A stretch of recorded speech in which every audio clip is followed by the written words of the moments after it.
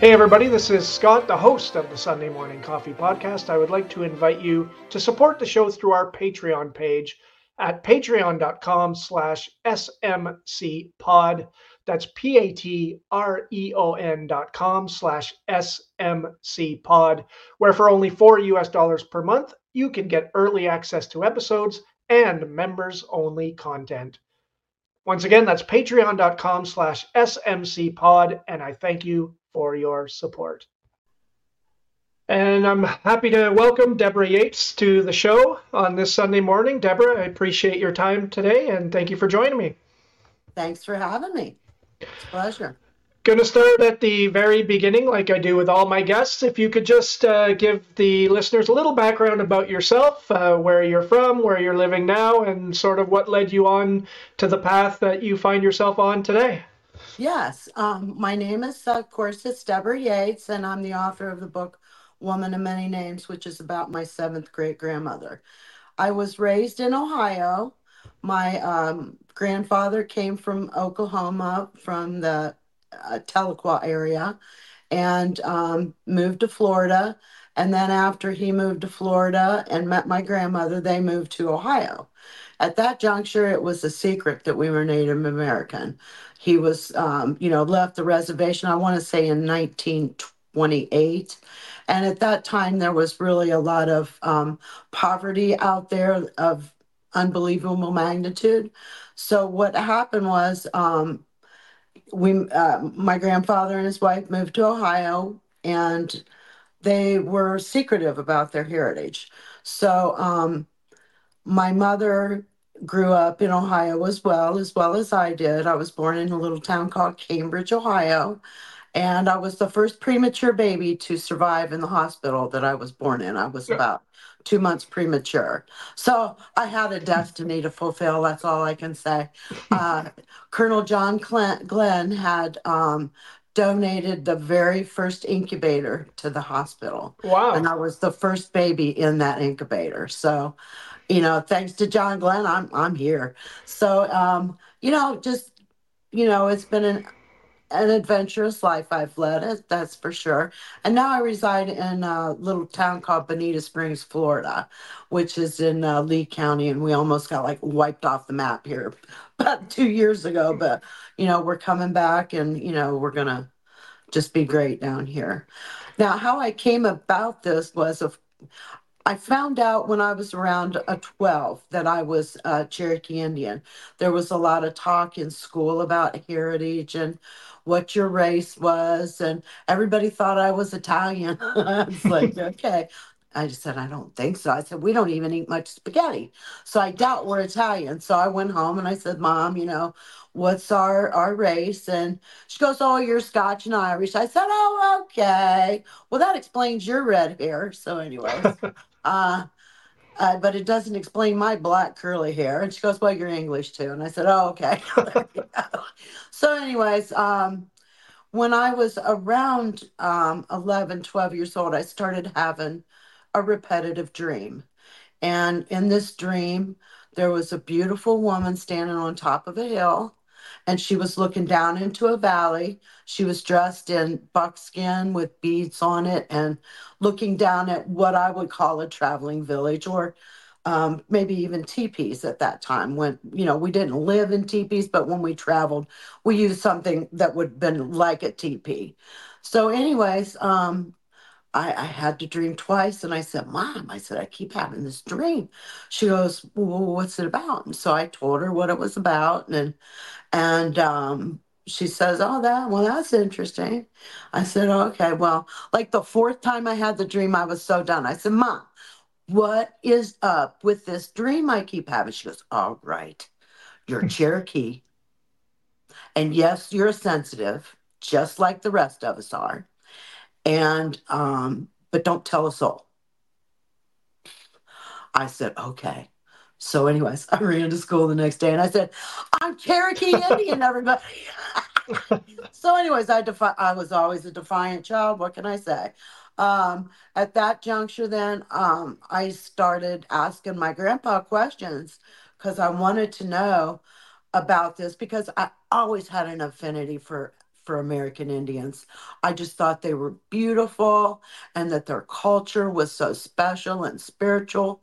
And at that juncture, he started just spewing these stories at me that he had tucked in his heart all these years and had never spoke about because they made a conscious decision when they moved to Ohio that nobody would know that my grandfather was, a little better than half-blooded Cherokee Indian. He was starving on the reservation, and that's why he left. He moved to Florida to live with his oldest sister Lizzie, who put him right to work at like 12 years old in the fields. So he had no formal education to speak of, and his mother died when he was quite young, and my great great grandfather abandoned his family and moved to Oklahoma City, where he fell into despair and alcoholism. So I had grown up thinking that he had died right after she did. But what I didn't understand was he just thought of his father as dead to him Mm. because he disappointed the family. He had 12 children and he left like eight of them to fend for themselves. So, that's kind of sad, that things could be that way. So, anyways, I did know about my famous grandmother. He called her Nani, short for Nanyehi. And, that was back in I would say the 1960s era is when I was getting these stories. And from there, it just kind of, you know, I didn't understand per se that my great grandmother times seven was a famous Native American. I know he thought of her as the most special person that basically there ever could be. And so I locked those stories away in my mind. And in the early 80s, I moved to Dallas and went through Oklahoma and went and spent several days with his brothers and sisters there in Broken Arrow area and just had a heyday there. And they imparted on me, more stories. And I just locked them away in my head, not thinking, oh, I need to document this. So, anyways, and around 2009, I found myself very bored. I was in the throes of a divorce and a very tumultuous time in my life. My life was literally being threatened, and the lady actually attempted to kill me a couple times. And there was a lady that I met randomly, and she walked up to me and she held my hand. She goes, "I have a message for you," and I went, "Okay." She goes, "Your God is stronger than hers." I said, "Okay." And the lady, just walked. She goes, "I'm Complete sorry, I don't know stranger, why." this lady? A complete stranger, complete stranger. I knew that I was on the boardwalk at a casino in like New Jersey or someplace like that. Maybe it was the Trump Casino. I can't remember, but it was over there on the Eastern Seaboard. I was on vacation, just minding my own business. And I already knew that my marriage was in complete trouble. And, you know, but sometimes you get messages in the strangest ways. And I have been a victim of that strangest ways. I've been documenting all these things or a lot of things that have happened to me over the years. And it's going to be in a book called Finding Nanyehi. And I believe that the creator has kept me alive. I've clinically been dead twice. Um, and had to be brought back. So I know that I was here for a purpose, and I just never completely understood, I think, what that purpose was until after I had published Woman of Many Names. Mm-hmm. I feel that the creator and Nancy Ward just literally creatively took over my soul for about a year, year and a half. And I was literally led by the hand through some really beautiful experiences, some really odd experiences, and so I had to be kept alive for this very purpose, to tell the story of Nancy Ward when she was a young woman. Her older life is very well documented.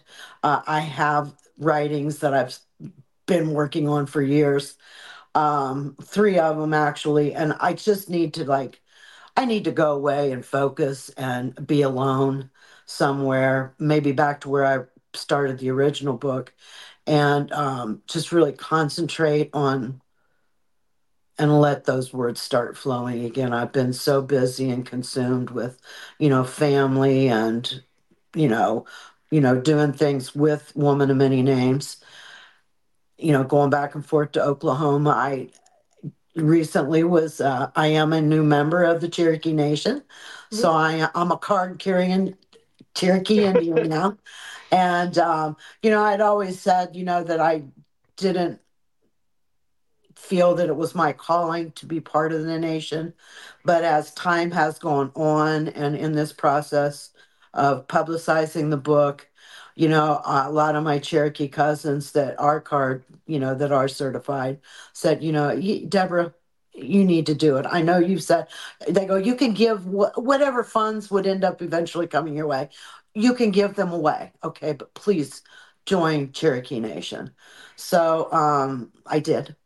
And so I finally, after 3 years, got my card about right around my birthday in October, right before the last dedication ceremony that I did for the 250-year Revolutionary War plaque, Patriot plaque that was just recently put at her gravesite in preparation for our 250th year as a nation. That's great. A lot of places to go with that. I wanted to go back to you as a child, finding out about your heritage. Was that something that, because I know if I was that age and found out that I was, whatever heritage I was, it would be a little bit confusing, I think, in a lot of ways to kind of be thrown into that. How was it for you? Was it just pure It was excitement? Was it, how was it? complete excitement, jubilation. It confirmed what I felt. Honey, I already had Native American pictures in my bedroom Mm, that I still have today. And the lady looks a lot like me.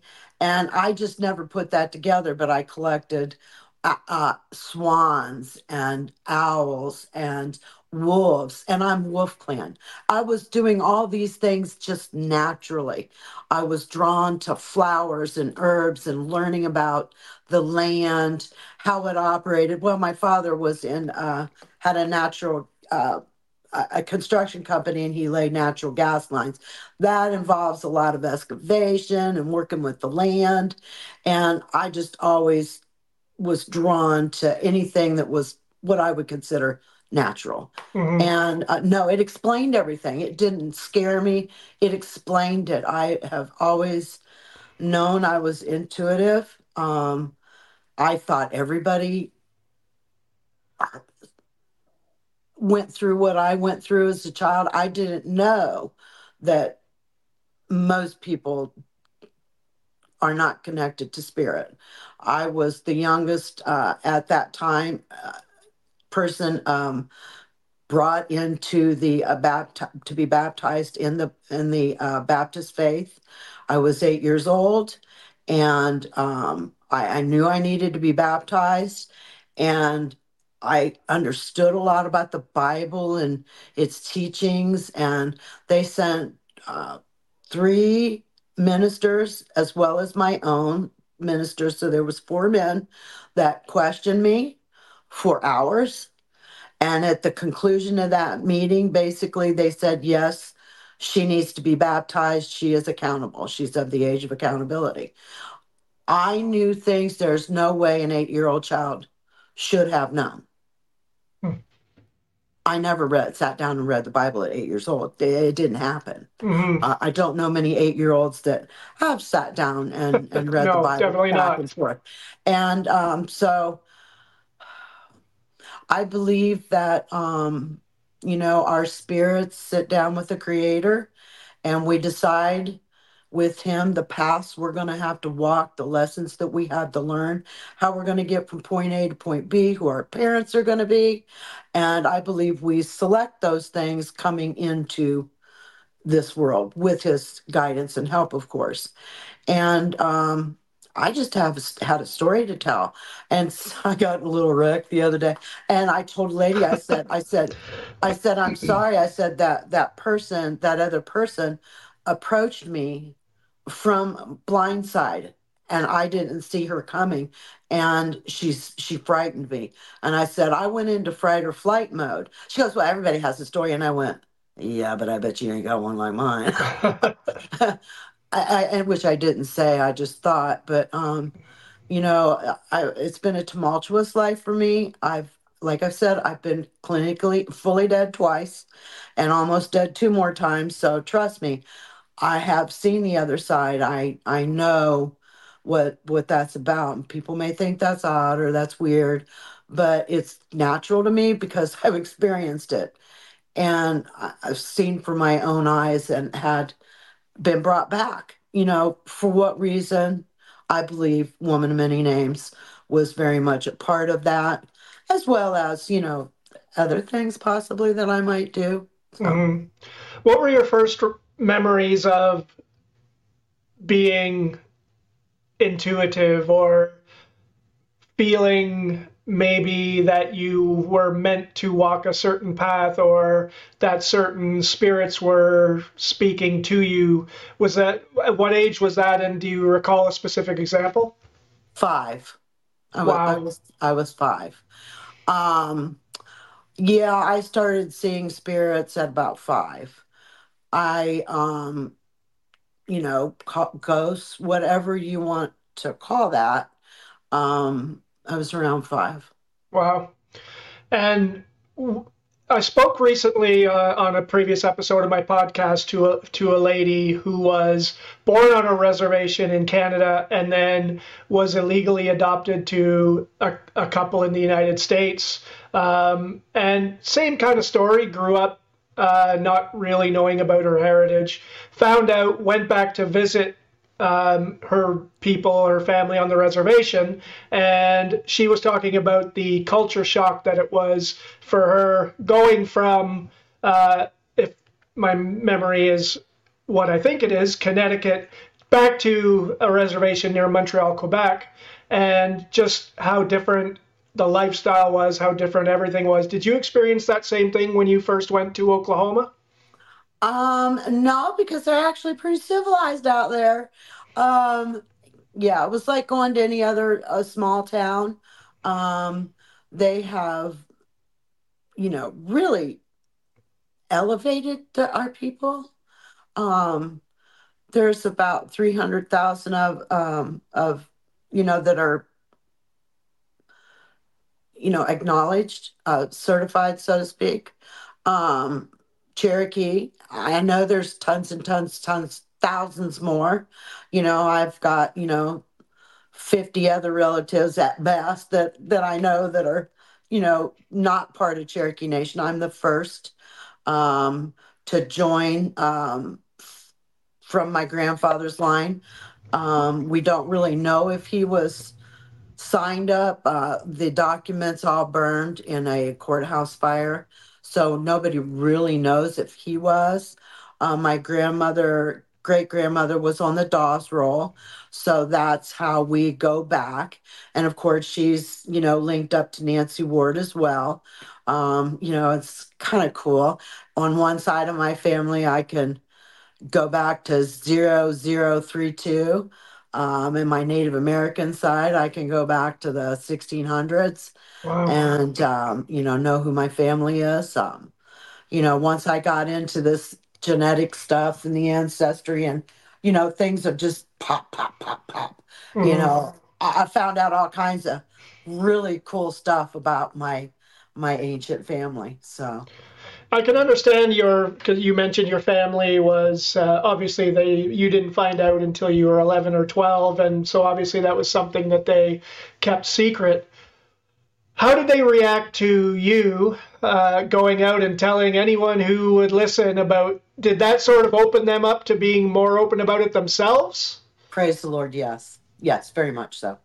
Very That's much great. so. Yeah. Yeah. Yeah. That's great. Yeah. So, They're and proud of me. They're proud of me. of course, yeah, and a child shall lead them, right? Like that's the it just takes to get that Yes. ball rolling because Yes, it did. It went through a lot of the family like gangbusters, back then that we were Cherokee. And, you know, I ended up, I wear in her honor this arrowhead that I had put on a necklace when I was 18 that my grandfather gave me.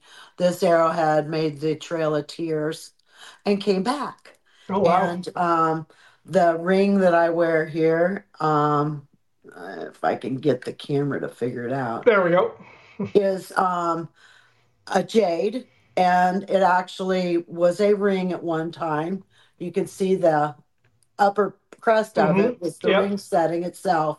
If you could get a real close look at it, you could see how pure the copper is around that mount. And he had a ring that belonged to Nancy Ward, and he had it fashioned into a bracelet for me, a little cuff bracelet, which I molded into a ring um, about 12 years ago. I don't know. I was going, what am I going to do with this? This is such a historical, important thing. Hmm. And I have it. And so it just rolled around in my hands, and I just kept rolling, moving it around. The next thing I knew, I looked down at it and I had fashioned it into a ring. Hmm. And so, how old would that be? Uh, oh my gosh.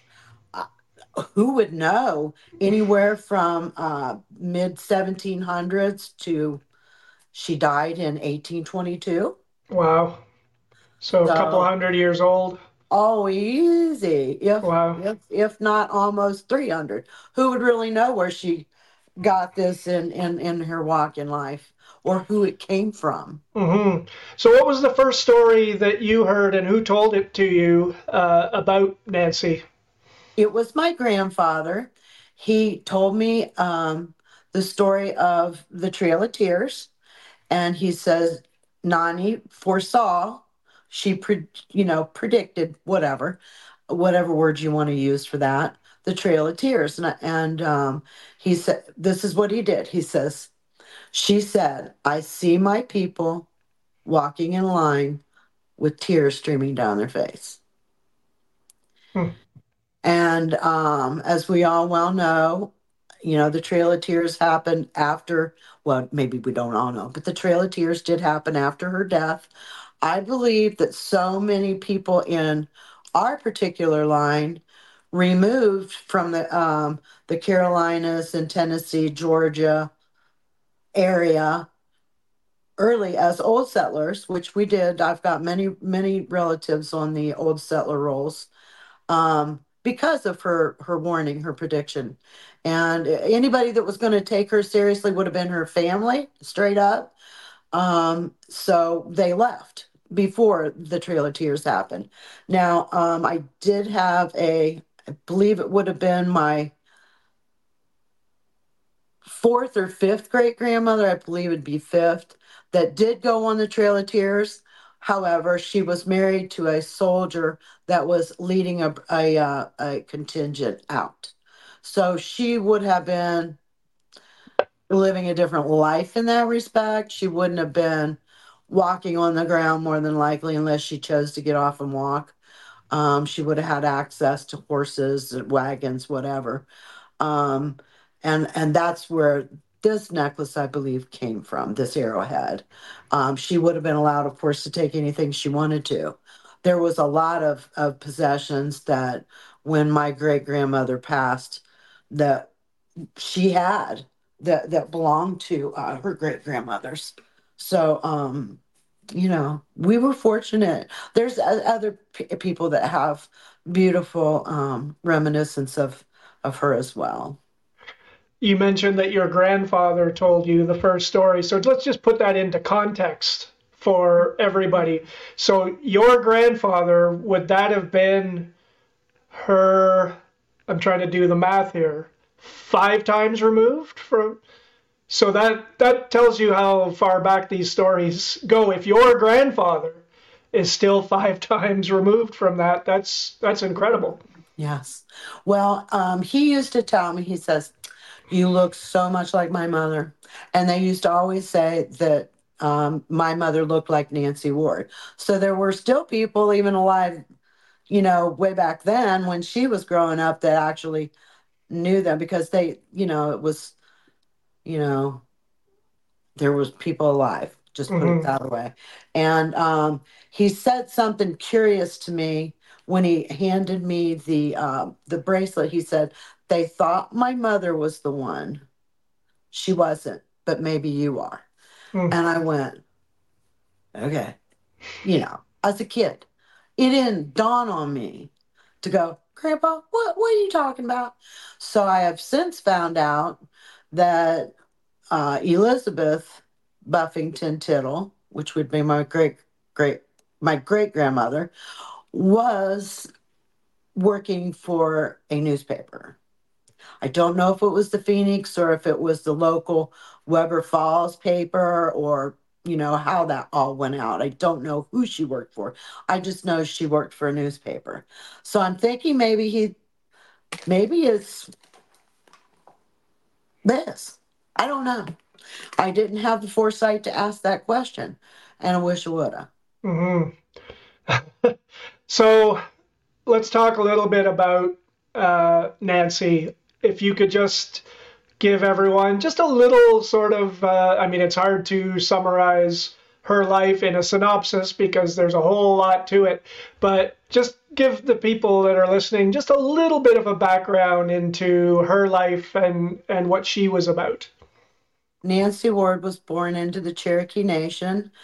She was the granddaughter of Matoy, who was considered the Emperor of America, and King George II named him that, and which meant that his children were royalty, and he called the children princes and princesses.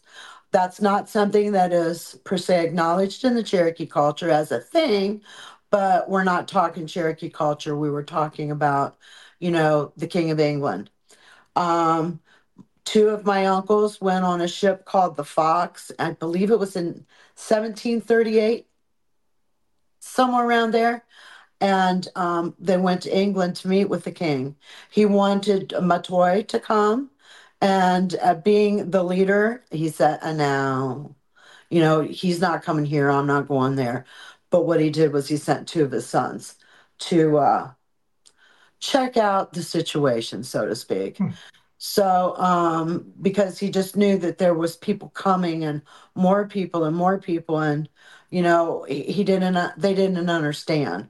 So when they did go to England, out of Kulakula and Oconostoa, which ended up being the peace chief as well as the war chief, and the peace chief was father of Dragon Canoe, sorry, who was a war chief during, the Revolutionary War, and preceding that, trying to keep our lands for us. And he started the Chickamauga Cherokee. So they all worked in conjunction, I'm sure of this. But where was I going with that? She just was an amazing character in history. Nancy Ward, who was born Tistagiski and had many other names and titles and things that she was called throughout her lifetime. Um, just an amazing character. She did go to war. She understood that to know the path to peace, you need to know the path to war, which we would call the red path was to war and the white path was to peace. And she was being schooled, I believe, by the creator to do great and wonderful things for her people, as well as the colonialists, the early Americans that were, already here and had been for, a generation as well. One of my family members was Oceus Hopkins, who was born on the Mayflower. And you know, That was, the early 1600s. So white people had been here for a really long time. It wasn't like it was new, but they just kept coming and multiplying. So, anyways, Nancy had a job to do. She needed to keep her people alive. We lost half our people in the 17, I believe it was the early 1740s to smallpox. Half the Cherokee Nation, half of every Cherokee family died. Wow. Half. Imagine half. Hmm. And there were 200, about 200 and some thousand left. Wow. So, anyways, an odd thing, but, I'm not supposed to say that that was done with intent, with blankets or anything, but you can use your imagination. We were already not wanted. They wanted what we had. We had gold mines, we had silver mines, we had copper mines. That's kind of lost in history. Um, we adopted slaves into our culture. Uh, I have a different view on a lot of that than maybe what some other people may. But we as a whole were not bad people. We were a matriarchal system. And the men just kind of, they did manly things. And we did everything else, including lead, including feeding and hunting and warring. And Nancy did all those things herself.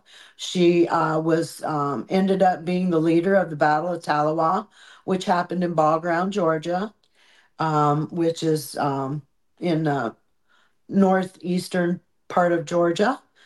Um, and there were, all kinds of, there was 4 or 5 tribes represented at that war, as well as white people.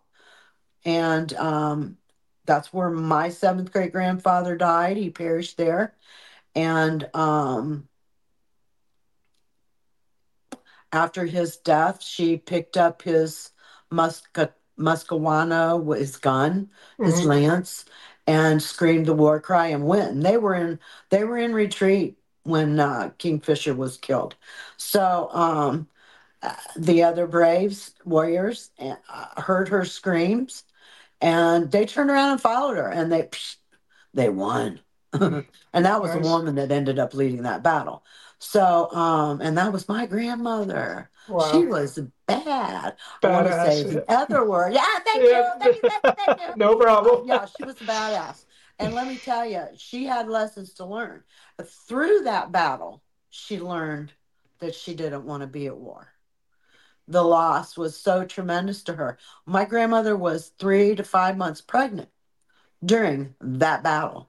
Hmm. And She that. carried my grandfather's last child, which ended up being a young man called Little Fella, and who became a five killer as well. That was Nancy's father's name as well. So we're not sure how he got that name, if he killed 5 people as well in one time, or if it was just, honoring his grandfather that he picked the name Five Killer. Hmm. Um, it's debatable. So I'm not going to debate. that goes back to what you said. You just mentioned that being in that battle, in that war, strengthened her resolve to not be at war, basically. And it goes back to what you mentioned about you have to know war to know peace, and vice versa. So it's amazing how someone of that stature is still learning lessons in those really hard times. Yeah, yeah. The I believe she's it is important today as she was then. She knew Thomas Jefferson personally. I believe she was the Native American woman that came to visit him at his home in Monticello. That they don't know who is. I believe it was her. They had a very, very good friendship over the years. The letter that she wrote to George Washington was found in his desk, uh, like 200 years later, and in a secret compartment in his desk. Um, I believe that George Washington had a hand in saving my grandmother's life more than once. I believe that She saved his life as well, if only through the power of negotiation, through the power of treaties that were signed that allowed George Washington and his troops to traverse all over the Northeast. Before that, a lot of those tribes would have made war with him when they entered when he would come into their tribal grounds. Hmm. So, but I can't document that. All I have are family stories. And through that oral tradition, which was very much the way we did things, we didn't write a lot of things down until, and after Sequoia, who came up with our syllabary and, um, our writing, how we write. And I think it's, you know, I did have somebody kind of come at me, very large stature, very, very huge, like Smithsonian, and says, "Well, you can't prove that." I said, "Well, you can't prove it didn't happen." Yeah. I said, "All I have to go by are my family stories, our oral tradition, and I will take my oral tradition any day because those stories were told for a reason. Hmm. They were learned for a reason to pass down through time, to pass down through the generations, where a piece of paper can be destroyed, but what can't be destroyed easily is our memories Hmm. and what we tell each other and what we told, from generation to generation to generation. Still a beautiful thing, but I don't hold it against them. Hmm. I want to talk a little more about storytelling in a couple of minutes, but I wanted to ask you, because I'm ignorant about this subject. I know about the Revolutionary War and so on, but I don't know it from the Cherokee perspective. Where were their loyalties, or what was their thought process in that time as to, because you mentioned they went over and visited the king, and so it seems like there was at least decent relationship there. Where did they fall on the side of the Revolutionary War? I believe that if you had soldiers surrounding your village with guns and cannons, you would do whatever they said to do. Hmm. We didn't have large brick walls to deflect cannonballs Hmm. and to deflect bullets, so on and so forth. So, being that you were being threatened by this force, whether it was the French, the Spanish, the British, it wouldn't matter. You would go, "Oh, hey, okay, yeah, yeah." Colonial, they sided with the Americans truly. Um, the people that were living here and had been living here, were people that they knew. I mean, they Hmm. didn't know these soldiers coming to the gates of their village and messing things up really good and shooting people and threatening people. Um, Chota, which was grandmother's village, was a city of refuge. It was you made it into the village, you were safe. Nobody was going to kill you in those confines. You step outside those confines and you might be a dead man or woman, but as long as you were in the village of Chota, you had refuge. So I believe that it's the same today as it would be then. Yes, if somebody was standing outside your door, but in here they can't control what goes on in here. Right. And a lot of people say, "Oh, well, Nancy Ward was a traitor to her people." Well, hold the boat here. My grandmother's uncle, one was Attaculla Peace Chief. Number two uncle, Oconostoa, War Chief. Number three, cousin, Dragging Canoe, big time war chief, young war chief of the Chickamauga Cherokee. And let me tell you right now, those men, if they felt Nancy Ward was a traitor, Mm. they'd have killed her like that. Like There'd that, been yeah. no questions asked, gone. No Now, matter who that's she not what was. happened. Didn't happen. Yeah. So that's a So pretty good indicator. I believe they worked in conjunction. Even amongst the Cherokee tribes, that is still very debatable. And I hope that someday the people that do use those terms about my grandmother will stop. She was a brilliant, bright light in this world that saved so many lives. And, unfortunately, most of my side of the family were captured. They were in their homes sleeping. The other Cherokee that were able to get away, somebody gave up their lives for them to General Severe. They said, if we stop now and give ourselves to you, will you quit chasing them? And General Severe said, yes. He kept his word, but he killed every single one of those men that Mm-hmm. stopped and gave their lives for them to escape. Mm-hmm. So I don't see any difference in it being whether you were able to run off and hide versus if you were captured. I truly believe that's why, as a people, we're so depressed today. Mm-hmm. We're split. Don't let anybody say any different. We are split. Mm-hmm. And just like so many other cultures today, somehow or another, all these bands of Cherokee need to figure it out and come back together as one. We are stronger as one than we are as three. Mm-hmm. And I am sorry about everything that's happened in the past. So sorry. But not a one of us is better on account of where we were or what we did. We're all still Cherokee. We should be one fire, Mm-hmm. not three separate fires. It shouldn't be. Mm-hmm. If that's the case, it's basically, never mind, I'll shut up. Um, it's sad. But my Yeah. grandmother was no traitor. She was Mm-hmm. no traitor. Now, getting back to storytelling, I have some of my favorite recollections as a kid are when my uncles would come over to my house and hang out with my dad and have a beer and tell stories.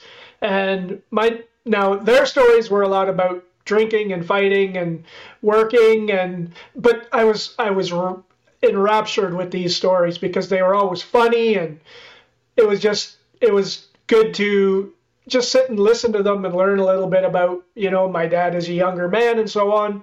So it's undeniable the importance of storytelling and keeping those traditions alive. And a lot of those uncles are gone, and my dad is gone, so those stories are kind of gone with them. So from your perspective, how important is it that people like yourself and others keep telling those stories and keep telling the younger generations about how important Nancy was to her people then and is as important now?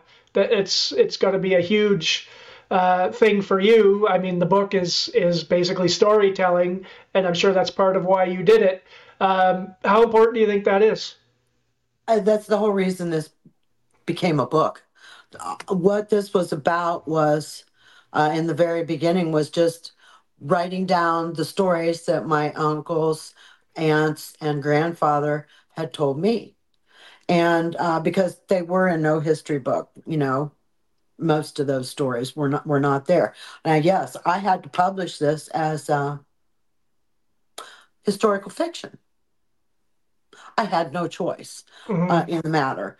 Um, because they were oral. I have no documented proof.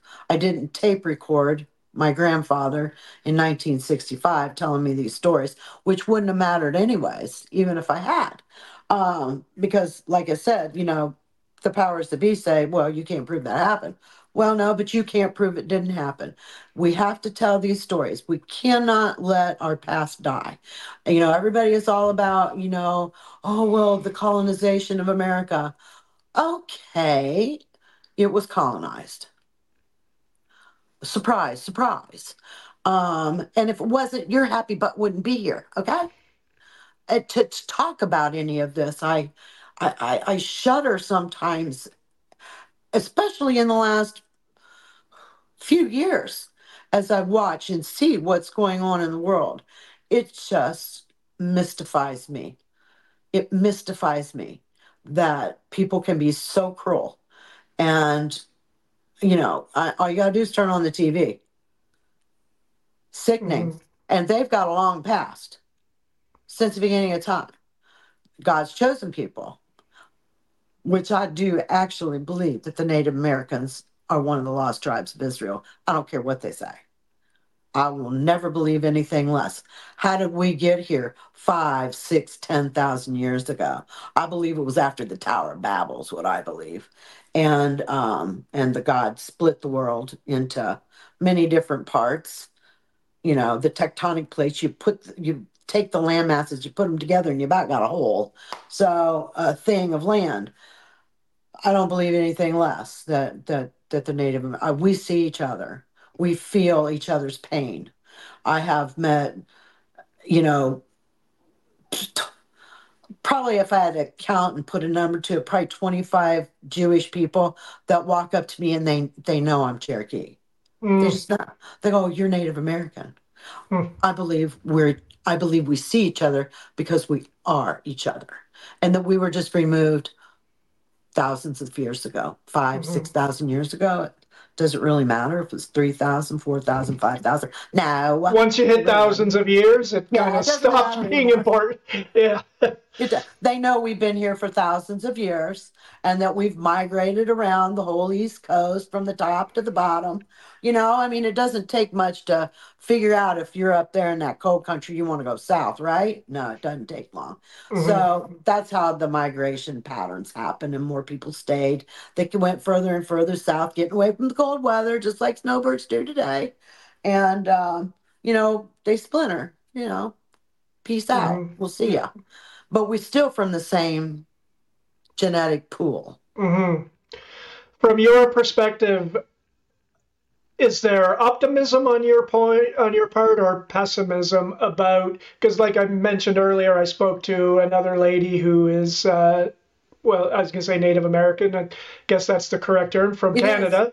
Yep. And she's telling her story about rediscovering her heritage. Are you optimistic that those stories are starting to be retold again more? Do you see that yourself, or are you still pessimistic about where those stories are going to go? Or maybe No, it's a bit of both.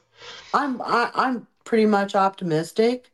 Our story should be told, and even if it's just to each other, I had hoped with writing and publishing my memoirs of Nancy Ward that I had and stories that I had, that people would get an understanding of where the Indians were coming from.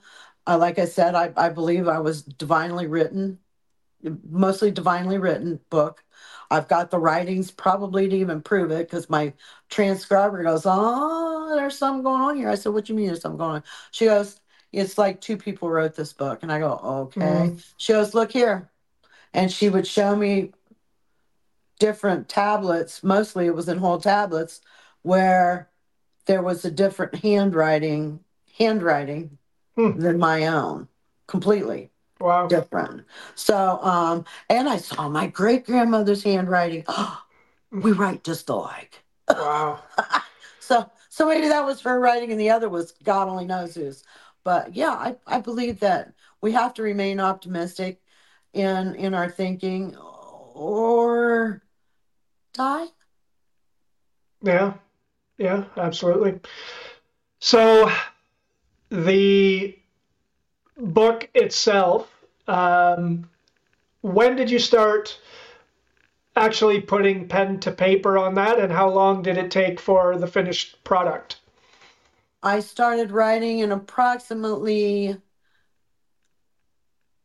the fall of '09, and it took me until almost 2016 to hit to publishing. I mean, it's a very long route. It took me about 3 years to write. I'm not a writer, not an English professor, an English student by any stretch of the word. And I'm sure it's fraught with mistakes. It's actually sounds to me like when I read it, even myself, that it's written from the perspective of an older woman that was of the 17th century. It's actually backwards, which I don't know that I can repeat today. Unless I get another divinely written book. I don't know how to do that. Like I said, um, it's backwards sentence structure, And I didn't realize a lot of that until, maybe the last 4 years, five Mm-hmm. years. So, and they say everybody's got a story in them. Write it. You just never know whether it's going to end up published or not. But you can write down things you know about your family that the next generation isn't going to know. So you start like a family ledger, Mm-hmm. where you can write these down, pass it around the family, and start writing these stories down that you heard about your parents and your great grandparents and your great great grandparents. Because if you don't, they're all going to be lost. And we are our past. We Mm-hmm. are a product of our ancestors. Without them, there is no us. So we should be grateful. I met some of President Jefferson's grandsons, and from Miss Hemings. And he when I met him, he didn't act like he was proud to have Thomas Jefferson Thomas as Jefferson. his Yeah. grandfather. And I was in the process of publishing, and told him that I'd been there and I felt that it was a very lovely place. I said, yes, um, slavery wasn't a great thing, but it's like George Washington worried about them. What would become of them if we just set them free? They don't know what to do. Mm-hmm. It was a dilemma. Mm-hmm. And I can almost see what he was thinking. But, it's hard to think like a 17th century or 18th century man. I Mm-hmm. mean, how do you go about that process? I don't know for sure. But, and I'm a woman, not a man. But I know that it's not that they weren't thought of. In hindsight, I'm sure he's up there kicking himself in his butt that he didn't fix it for everybody that lived here. The American Indians who helped them win the Revolutionary War, helped them win the War of 1812. Yo, um, we were a very integral part of all that stuff. And they promised my grandmother her lands in perpetuity for as long as America existed. Well, you can see where that got her. Yeah. And it got us nowhere. I mean, the family went together, or the Cherokee, I'm not sure, and tried to get her ancestral grounds back based on that promise. And Congress said, Yeah. Good ciao, luck. not Yeah. happening, Yeah. not Good luck with happening. that. However, the state of Tennessee has returned Chota to the Eastern Band Cherokee, Mm, um, which is fine. Most of Nancy's relatives were removed, so maybe they gave it to the wrong people, but I don't know. I'm not going to sit in judgment on that necessarily. I have my own thoughts on it. mm-hmm. But I'm glad. I don't care. I mean, just that it's back is amazing. Now, Mm-hmm. the state of Tennessee has possession of the Nancy Ward gravesite, where I did the last dedication on October 21st for the 250-year Patriot Award, and just a beautiful, a huge plaque. I mean, this thing is huge, Mm-hmm. brass plaque, and or bronze. I don't know, bronze, whatever. One of those. Um, One of the medals. Um, just and to know that somebody thought enough of her to think that she deserved that. 250 years later. Now, I've noticed behind you the poster, the picture on the wall. Yes, Very much like the cover of the book, if not exact. Is it exactly the same? it I, is. I couldn't quite see from here, but so who is the artist behind that? And was that something that was commissioned for the book itself, or did you have that and decided to use it for the copy of for the cover? Was the third Oh, commission. okay. The first two just weren't what I had in mind. And yeah, that's the third commission. Her name is Dawn Fisher, my friend, uh, beautiful artist out of the St. Petersburg area, Mm-hmm. and very. Um, it just sang to me. I gave her a copy of the book and I said, read it, draw, see what you. Okay. And this is the beautiful rendition of my grandmother that she came up with from that. That's the amazing thing about artists that are talented like that they can read words on a page and come up with something visual like that from the words, and that takes an incredible amount of not just artistic talent but the vision to extrapolate that picture from the words in the book. It's amazing. I Well, I gave her pictures of myself as a young person. Of course, you can see different things that have been done over the years of Nancy Ward. There is a pencil drawing, a copy of a pencil drawing at the gravesite, Hmm. which was done from the memory of her great great grandson and to an artist. So, there are some likenesses out there. I have a few of them here as well. Um, I just, she's just so pretty. And that's what Daniel Boone said about her. She's the most handsome woman he ever saw. Wow. And Talk about there's, name dropping. Thomas yeah, Jefferson, Daniel Boone, George Daniel Washington. That's like Boone. a who's who of Uh, she American history. loved, she loved Daniel Boone. She loved Daniel Boone. And she sold him a Kentucky. She was in on those negotiations with the Transylvania Company. Uh, I felt really bad as the more I learned about things. Daniel Boone was given land instead of money for the secession of Kentucky um, to the Transylvania Company, and they seized all those lands back after the Revolutionary War. And they took them from him, and which I always thought was a travesty. And that's why he moved to Arkansas. Oh, okay. Yep, yep. No good deed goes unpunished. Yeah, he says, "Up, bye." Yeah, I settled this land, and you want to treat me like this, bye. yeah. But yeah, I think they developed a very special bond and kinship during that era, and their family knows about it as well as I do. Hmm. That's amazing. You mentioned earlier another book that you are planning to write. Is that book just in the planning stages now? Where does that sit?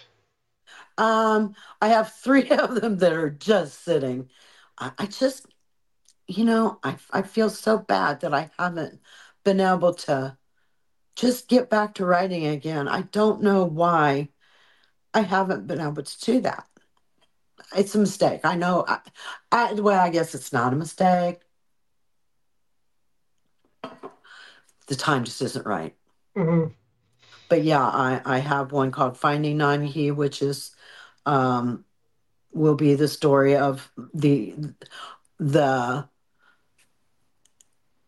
interesting things that happened to me, and it was like daily, I swear at times. Hmm. And then there's another one that I've started, which finishes up, the life of Nancy Ward after basically my grandfather, which, like I said, is, it's pretty well documented, most of that stuff. So I guess it just hasn't, pounded on my heart that I've got to do it. But my cousins keep going, yeah, but nobody tells it like you do, Deborah. And I went, okay, I'll have to see if I can get back there.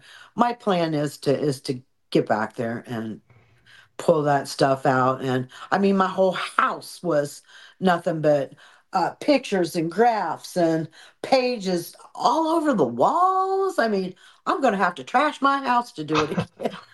And unfortunately, I've moved into a itty bitty house apartment. And the last one I had a room about half the size of this apartment Mm.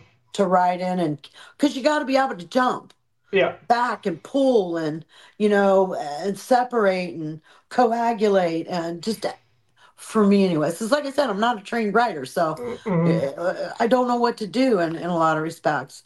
And then the last one would be my autobiography of how um my mother's rearing, my grandfather's rearings, how the family works together like that. And like I said, I have a cultural past. I have one of my, I think my ninth great grandmother was hung in the Salem witch trials. I, Jeez. I, a Mayflower, Oceus Hopkins from the Mayflower, um, the men that started the Valley Forge, the brothers. One of them was my uncle, and the other was my grandfather. They supplied almost all of the weaponry for the Revolutionary War was produced at that armory. Um, and my grandfather of those brothers went with Lewis and Clark out west and got Good Lord. killed by the Blackfoot Indians. Man, I mean, I could go on. I was going to There's say you could more. have It's just books to write for the rest of your life. I could. And somebody said, "Well, how could you put all that together?" I said, "I'm clueless. I'm clueless how I would put all this together." And my dad's family, came over here in the late 1600s, opened missions, the Brainerd missions, and I'm a Brainerd as well. And they were helping my mother's people. My father's people were helping my mother's people. I mean, really, in the 1700s, really? Well, I'm sure when the time is right, you'll get that nudge. Yeah, and Creator will let me know when it's time. This yep. has been a fun adventure, getting to talk to people like yourself and tell the story of Nancy Ward, and it ends up being, partly my story as well. I Hmm. believe in a lot of ways I've led a parallel life to Nancy. Like I said, I've been through a lot of horrible things, a lot of beautiful things as well. Um, you know, so in that respect, I believe that we could understand each other even today and in this time. And she is somebody that people need to understand and know about. She Hmm. is not a figment of somebody's imagination. She wasn't just leading somebody across the United States. God bless those that did those things.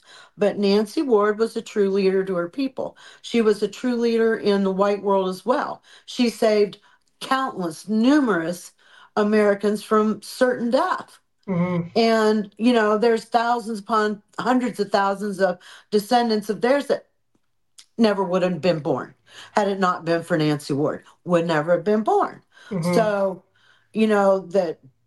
that she's not spoken about in history during the Revolutionary War, especially, except for a line about Nancy Ward and Dragon Canoe, just a line in a small paragraph Hmm. in history books, but we're getting away from history. Oh, what a mistake that is. Mm. Oh my Yeah. gosh. Such an evil mistake. That is evil. Hmm. That It is is. evil. Yeah. It's evil. I'm sorry, it is. It's evil that we are not teaching these children about history. You ought to just see my nieces and nephews. Yeah, yeah, yeah, yeah, yeah, yeah, yeah. Auntie, tell me about this. Auntie, tell me. We had relatives. Yes, you're kidding. Oh, we never heard of it. Oh, okay. Well, I did hear about Lewis and Clark. I said, oh, okay. Well, there you go. You had a grandpa Hmm. on that. Wow. He It's was killed by amazing. Injuns, but But still, he was there. he Yeah. was Yeah. there. Yeah. That's something that's a big pet peeve of mine, and I think a lot of other people is not just that we're not teaching history, we're trying to erase We're history. trying to change it We're and trying, erase it. yeah, we're trying to take statues down and rename schools, and Therefore, every military base known to man. it's not. Yes, a lot of the people that have statues or schools or whatever, yeah, they had things about them that were not good. They did sometimes terrible things. But people, if we just erase these people from history, how do we not repeat what they did if we don't look at the bad things that they did and analyze the times so to me it's just I think we should be teaching more of that and letting everybody know that hey, this is what went on, this is why it was bad. On the flip side, this is what this guy did that was pretty good. Teach the whole story and let people learn from the entirety of it. Okay, I do have a statement to make. I am a believer. I believe there was one perfect person sent to this world, and look what we did to him Put him up on a cross. after Hmm. we tortured him. Yeah, yeah, exactly. So yeah, I think tell the stories, tell all the stories, and We must. learn from the good ones, learn from the bad ones. Absolutely. It's all a learning experience. But if you can't change it and you deny it, look where we, like you said, look where we are today. It Hmm. has absolutely not changed a thing. Taking those statues down didn't change anything. Hmm. And it's frightening the number of young people that don't believe the Holocaust happened, for example. It's insanity. And why? Because we're not teaching it anymore. So Yeah. anyway, Oh, why would that's you want to talk about something sad? yeah, it's bad. You might trigger Oh, somebody. yeah. Well, history is Oh, we triggering. need to build them a safe room now, Yeah, don't we? history is triggering. It's Baloney. yeah, Where exactly. was my safe room? Where was almost every Native American in this country's safe room? Hmm. We didn't have no safe room. The only safe room we had was when we were You're dead. Okay, yeah, just straight up dead. yeah. Yeah, no. So just a couple more questions before I let you go.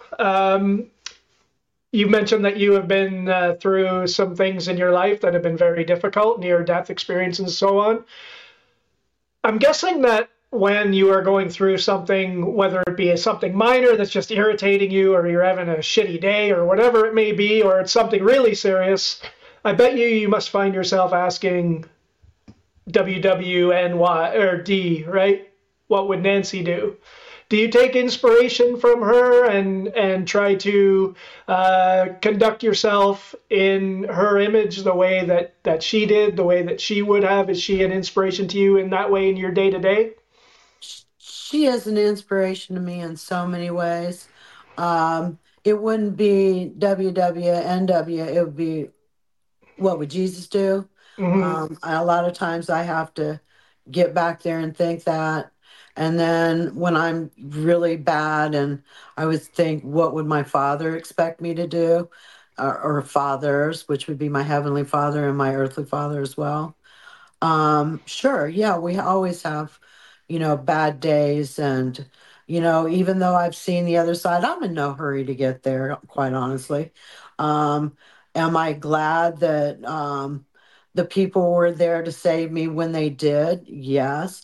I had a Vietnam War medic on my chest bringing me back to life at one time, and that was quite the abrupt thing to wake up and see that. You got this burly man beating on your chest, Yeah. and, the ambulance that arrived and had the forethought to call another ambulance and say, we need you to meet us with this medication because she's not going to make it to that hospital. She's not going to make it. I was electrocuted in a swimming pool, and I was gone. Wow. I know I was dead. And I know the second I came back. Mm-hmm. And I know how that felt. So my perspective can probably be different than a lot of other people's, but I believe in the one creator, and I believe that he has us all here for a reason and a season, and he brings people in and out of our lives for a reason and a season. And yeah, I've had some real scary stuff happen to me. Horrible, Mm-hmm. horrible things, atrocities that um, no woman should have to, go through. Mm-hmm. And but I'm still here. Like my psychiatrist just said, Deborah, you are such an intuitive person, and you've been through so much. Our cemeteries are filled with young women and women like you. Our streets are full of women that have been hurt like you've been hurt. Mm-hmm. And you have managed to somehow stay alive. And I hate saying it, but I did try to commit suicide several times as a young person because I just didn't know where to put all these things Mm-hmm. and bad experiences. I was kidnapped by four young men when I was 14 years old. Uh, they didn't get real far with the situation, but they did abduct me.